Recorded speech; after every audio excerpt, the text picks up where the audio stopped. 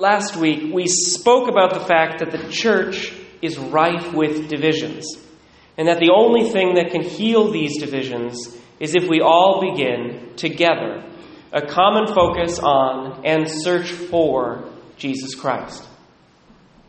Well, one thing that I glossed over last week was that a divided church is a very old problem.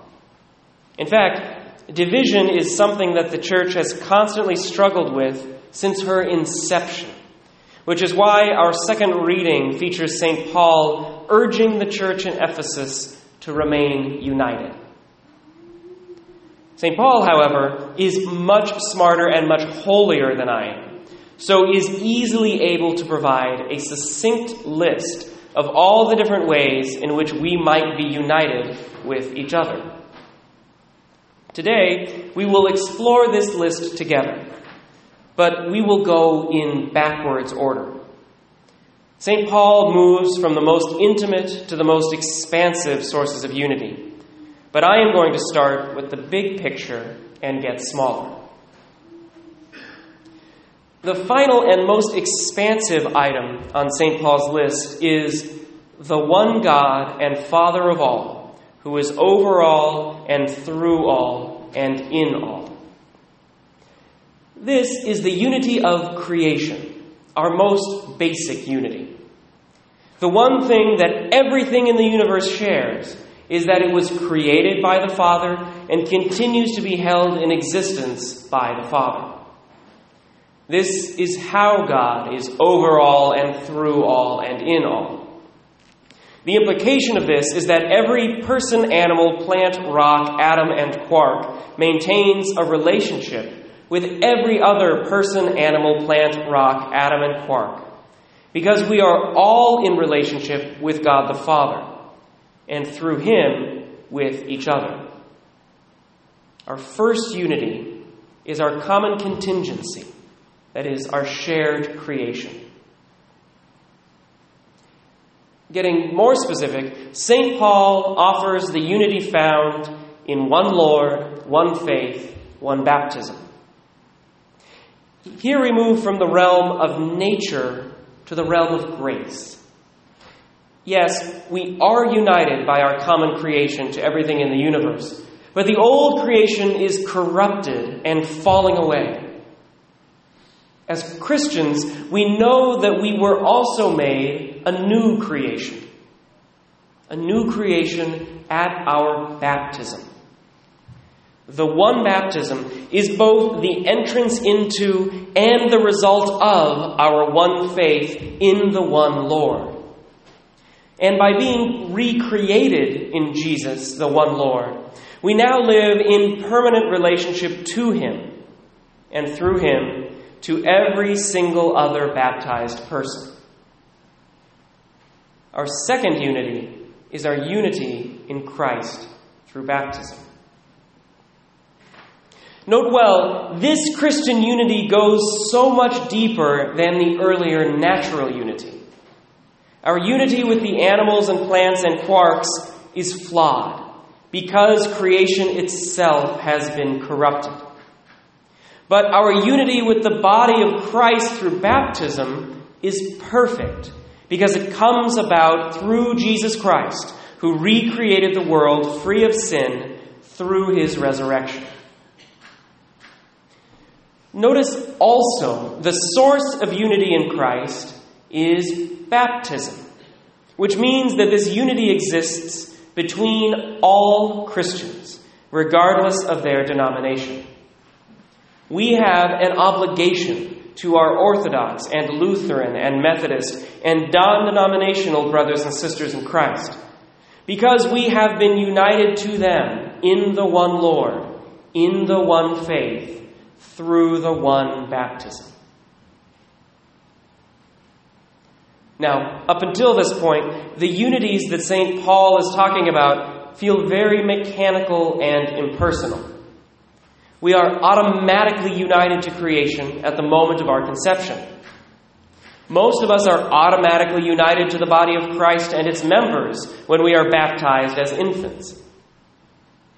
And yet, each of us knows all too well that unity is never automatic. It always requires work. Unity must be sustained through our actions and our choices. Otherwise, it will fall apart through sin or just plain negligence. This is why the next item on St. Paul's list is a bit more active. He speaks of the one hope of your call. Now, what is the one hope of our call? The one hope of the Christian life is unity with God in this life and in the next. In other words, it is holiness.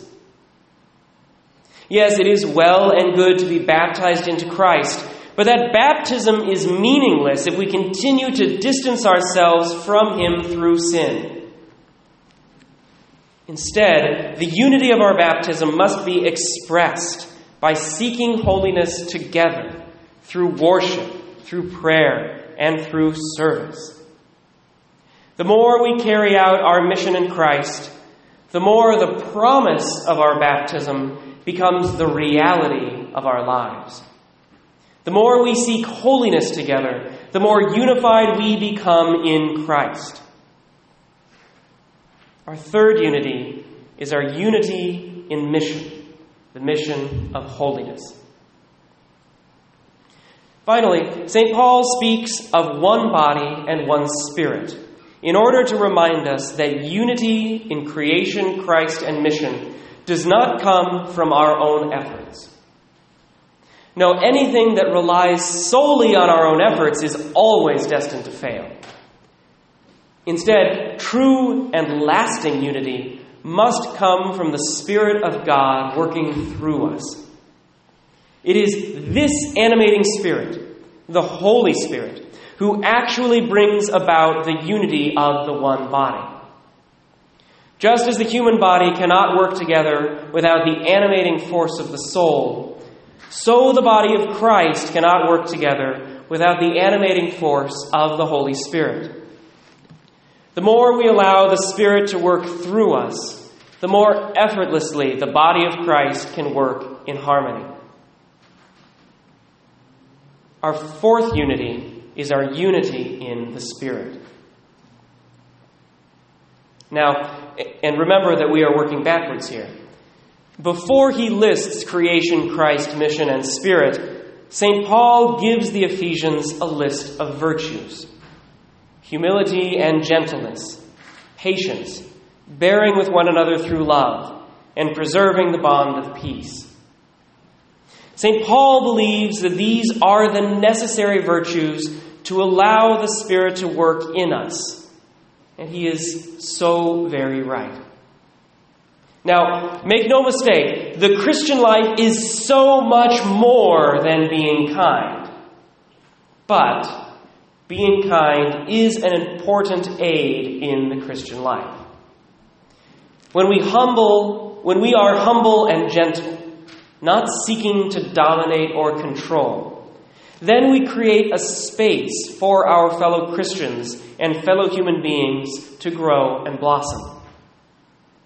When we are patient, we take the often brittle bond of unity and allow it to stretch a little, rather than break at the first sign of tension.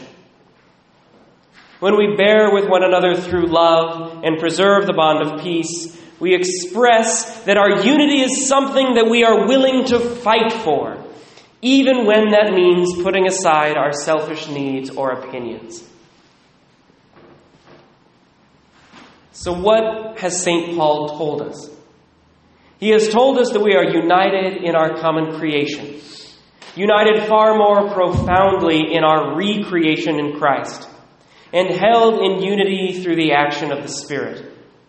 He has told us that this Trinitarian unity must find expression through our common mission of holiness, and that this unity is best preserved through patience, humbleness, gentleness, and self-sacrifice.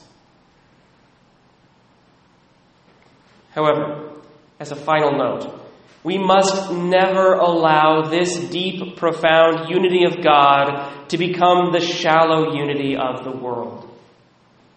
In society today, unity is achieved by uncritically accepting everything. Every opinion, every lifestyle, every self-expression.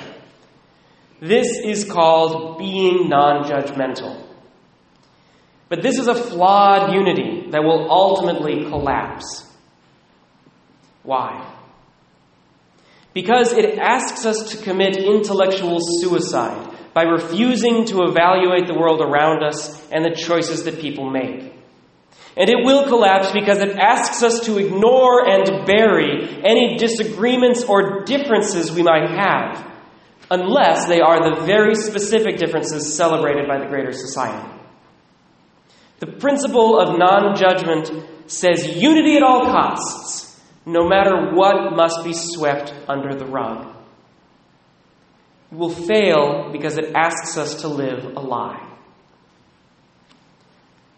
But our unity, the unity of the church, is not a forced endeavor born of our own efforts. Our unity naturally develops because of our common focus on Jesus Christ. The mystery and the power of Jesus are so profound that even our most significant differences and disagreements seem inconsequential next to him. Why does St. Paul say in another place that there is neither Jew nor Greek, slave nor free person, male nor female? He says it because these differences are of no importance in the light of Christ. Unlike the false unity of non-judgment, our unity in Christ does not require us to pretend like our differences do not matter.